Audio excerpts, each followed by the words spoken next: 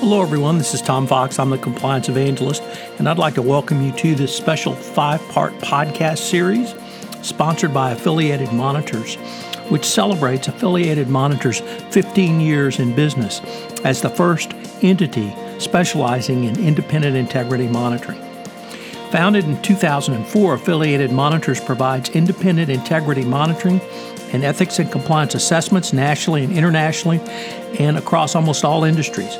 With its knowledge of effective ethics and compliance programs and cultures, Affiliated Monitors is respected for its work as the corporate monitor on matters ranging from multinational corporations to small and mid-sized companies and even individuals. Having served in nearly 750 monitorships, no one has more experience as an independent monitor than the team at Affiliated Monitors. For more information on how an independent monitor can help improve your company's ethics and compliance programs, visit this podcast series sponsor, Affiliated Monitors, at www.affiliatedmonitors.com. In this special 5-part series, I am joined by Mikhail Reeder-Gordon, Managing Director of Global Affairs at Affiliated Monitors, where she draws on her extensive subject matter expertise to manage the monitorships of corporate clients' assets and advise in matters of ethics and compliance. We consider why independence is so critical to monitorships, the ABA guidelines around monitorships, Mikhail's teaching compliance investigations at the International Anti-Corruption Academy. We look at cultural differences between international and domestic monitorships, and we conclude with an evolution of situations requiring a monitor. I know you will enjoy this podcast series. It's a fascinating exploration of multiple issues with a knowledgeable subject matter expert. In this 5th and final episode, we look at the evolution of situations which require or need a monitor. This series is a special presentation of the Compliance Podcast Network. Thank you for listening. This is Tom Fox, back again for our concluding episode in our 5-part exploration of aspects of monitorships with Mikhail Gordon from Affiliated Monitors. Today, we're going to take a look at that veiled land of the future and look at evolution of situations involving a monitor. So, first of all, with that incredibly long-winded introduction, welcome back. Thank you, Tom. Mikhail, one of the things we have touched upon in this podcast series has been a core expertise of yourself in the area of not only technology, but its intersection with law. And so I was wondering if you might give us some thoughts about how this intersection of law and technology, including privacy, data management, and data bias, are really driving the conversations that you are having with clients around oversight and monitorships. Sure. I think, the first thing that comes to mind, the trend, if you will, the real growth in monitoring entities that have violated data privacy laws. And this can come not from any overt poor decision on their part or action. It could be from a data breach, or it could be they misuse data they control. I mean, we look at some of the very public data misuse, such as Facebook. But we also, because of evolving privacy laws, the GDPR in the EU, the forthcoming CCPA that will go into effect January 1, 2020, I think this is where we have just seen an explosive growth. Companies are a little on the back foot, and I think they forget, part and parcel of all modern, if you will, modern commerce, modern business, be it for-profit or non-profit, is data. It's information. I think a lot of entities have really not fully incorporated that into their overall compliance program structure. And so monitors now are addressing both directly monitoring how an entity is handling their data. Are they complying either with privacy laws or data security standards, as well as in other forms of monitorship where it's data intensive and there may be personal identifying information or sensitive corporate information, sensitive IP and trade secrets. All of that needs to be considered when monitors are working with a monity. So let me change the focus just a little bit and ask you the following. Can you tell us how monitorships fall into different categories based on the type of remediation effort a monitor is there to achieve? Well, sure. If we think about if like how AMI was formed was because our managing partner had the idea that there had to be something beyond just removing a professional such as a doctor from practice for violating the Business Professions Code. And we see that with so many regulated professions. Is there something else that can be done that doesn't remove them completely from practice?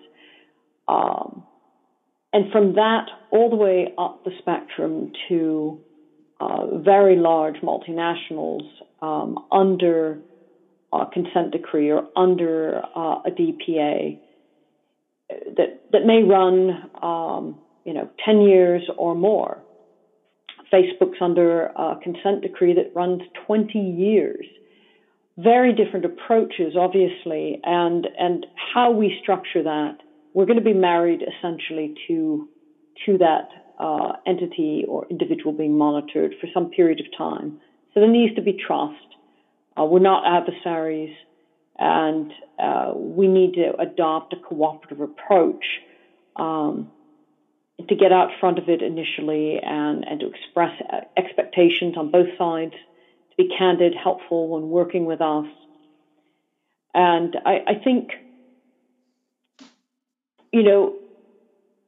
Professor Veronica Root a number of years ago astutely documented that monitorships fall into these different categories based on the type of remediation effort that the monitorship is really meant to achieve. And these different categories necessitate different structures to achieve these goals. We can't adopt universal rules and say, okay, all monitorships must behave this way. Differences really matter when we're establishing what that monitorship, that oversight program is going to look like.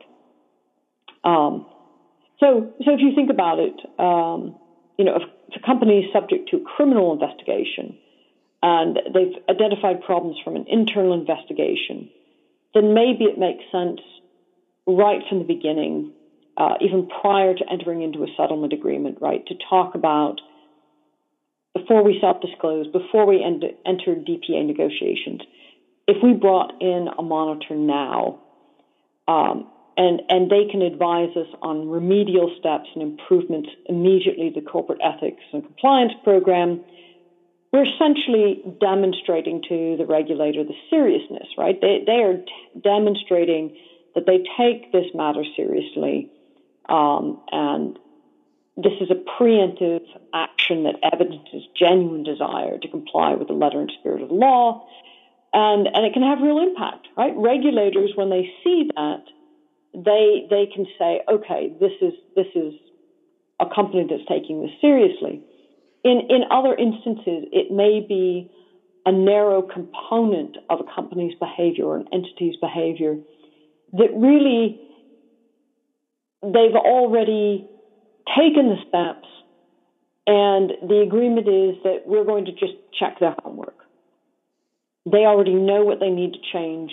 They've made the change, and this is checking their homework. And that's what we do, if that's what's required. In other situations, it may be much more heavily investigative or testing how well a whistleblower program is genuinely working. The Financial Times just this past weekend had an investigative report on the Big Four and how they handle whistleblower complaints. And it wasn't a terribly flattering article. concerns around how whistleblowers are treated can say a lot about the true ethics of the company and whether the corporate culture is really correctly calibrated to handle complaints that come in via their hotline. So where do those complaints go, particularly when they can be around really personal or sensitive subjects, and how they're subsequently dealt with? That's a situation right for a monitor, but it's a very different approach than, say, that criminal investigative scenario I just painted. Well, first of all, I have to say you win the ultimate award. You're the first person in all my years of podcasting who has cited to an FT article. So kudos for that. I read the same article. But let me end on this note, because this is another theme that AMI has really talked about throughout its podcast series, and I wanted to get sort of your take on it, and that's proactive monitorships. You really have spent quite a bit in this podcast series talking about the positive aspects of monitorships and how monitors work with both companies and regulators. But could we take that to the step of a proactive monitorship where perhaps there is not yet a regulator in place, or perhaps there's an investigation going on? How does a proactive monitorship, how do you view that? I'm of course hugely in favor of it, because in my opinion, you ought to be getting in front of things before a problem gets to a crisis point. I mean, let's go back to the technology. We operate in a data-driven economy. There are new data privacy and security requirements and challenges up ahead. You're not quite certain where that fits in to your overall compliance program. You anticipate one breach and you will suddenly find yourself in front of the FTC. That's the perfect opportunity to say, okay, maybe a proactive monitor coming in and helping us get a handle on how we ought to be addressing these risks and these problems before the crisis point. There's a lot of value in that, and it can put an organization on the right footing to then really, they don't need us in perpetuity. They don't need us for 10 years in a proactive setting, but it sets the right tone. It also, that neutral, independent assessment can really be of value to an entity that says, okay, so now we know what to do. We've sort of focused our efforts here. And I think that, for both internal and external stakeholders, where vulnerabilities and threats are then perhaps reduced and they feel like they have a plan, I think that's invaluable. Mikhail, we're near the end of our time for this episode, but I wanted to thank you. This has just been a fascinating exploration of a lot of different areas and aspects of monitorships that we don't talk about enough. So I wanted to thank you, and I greatly look forward to continuing this conversation with you in another podcast series. Well, thank you so much, Tom. It was my pleasure, and thank you so much to the Compliance and Ethics blog. And I look forward to listening in on your other podcasts, continuing to listen in. Hello, everyone. This is Tom Fox again. I'd like to thank you for listening to this episode of our 5-part series exploring aspects of monitorships with Mikhail Gordon, Managing Director at Affiliated Monitors. For more information on Affiliated Monitors, check out their website, www.affiliatedmonitors.com. I hope you'll join us again for another episode where Mikhail and I take a look at another aspect of monitorships, which is something that you should consider in your compliance program going forward. This 5-part series is a production of the Compliance Podcast Network. Thanks again for listening. This podcast is a part of the C-Suite Radio Network. For more top business podcasts, visit c-suiteradio.com.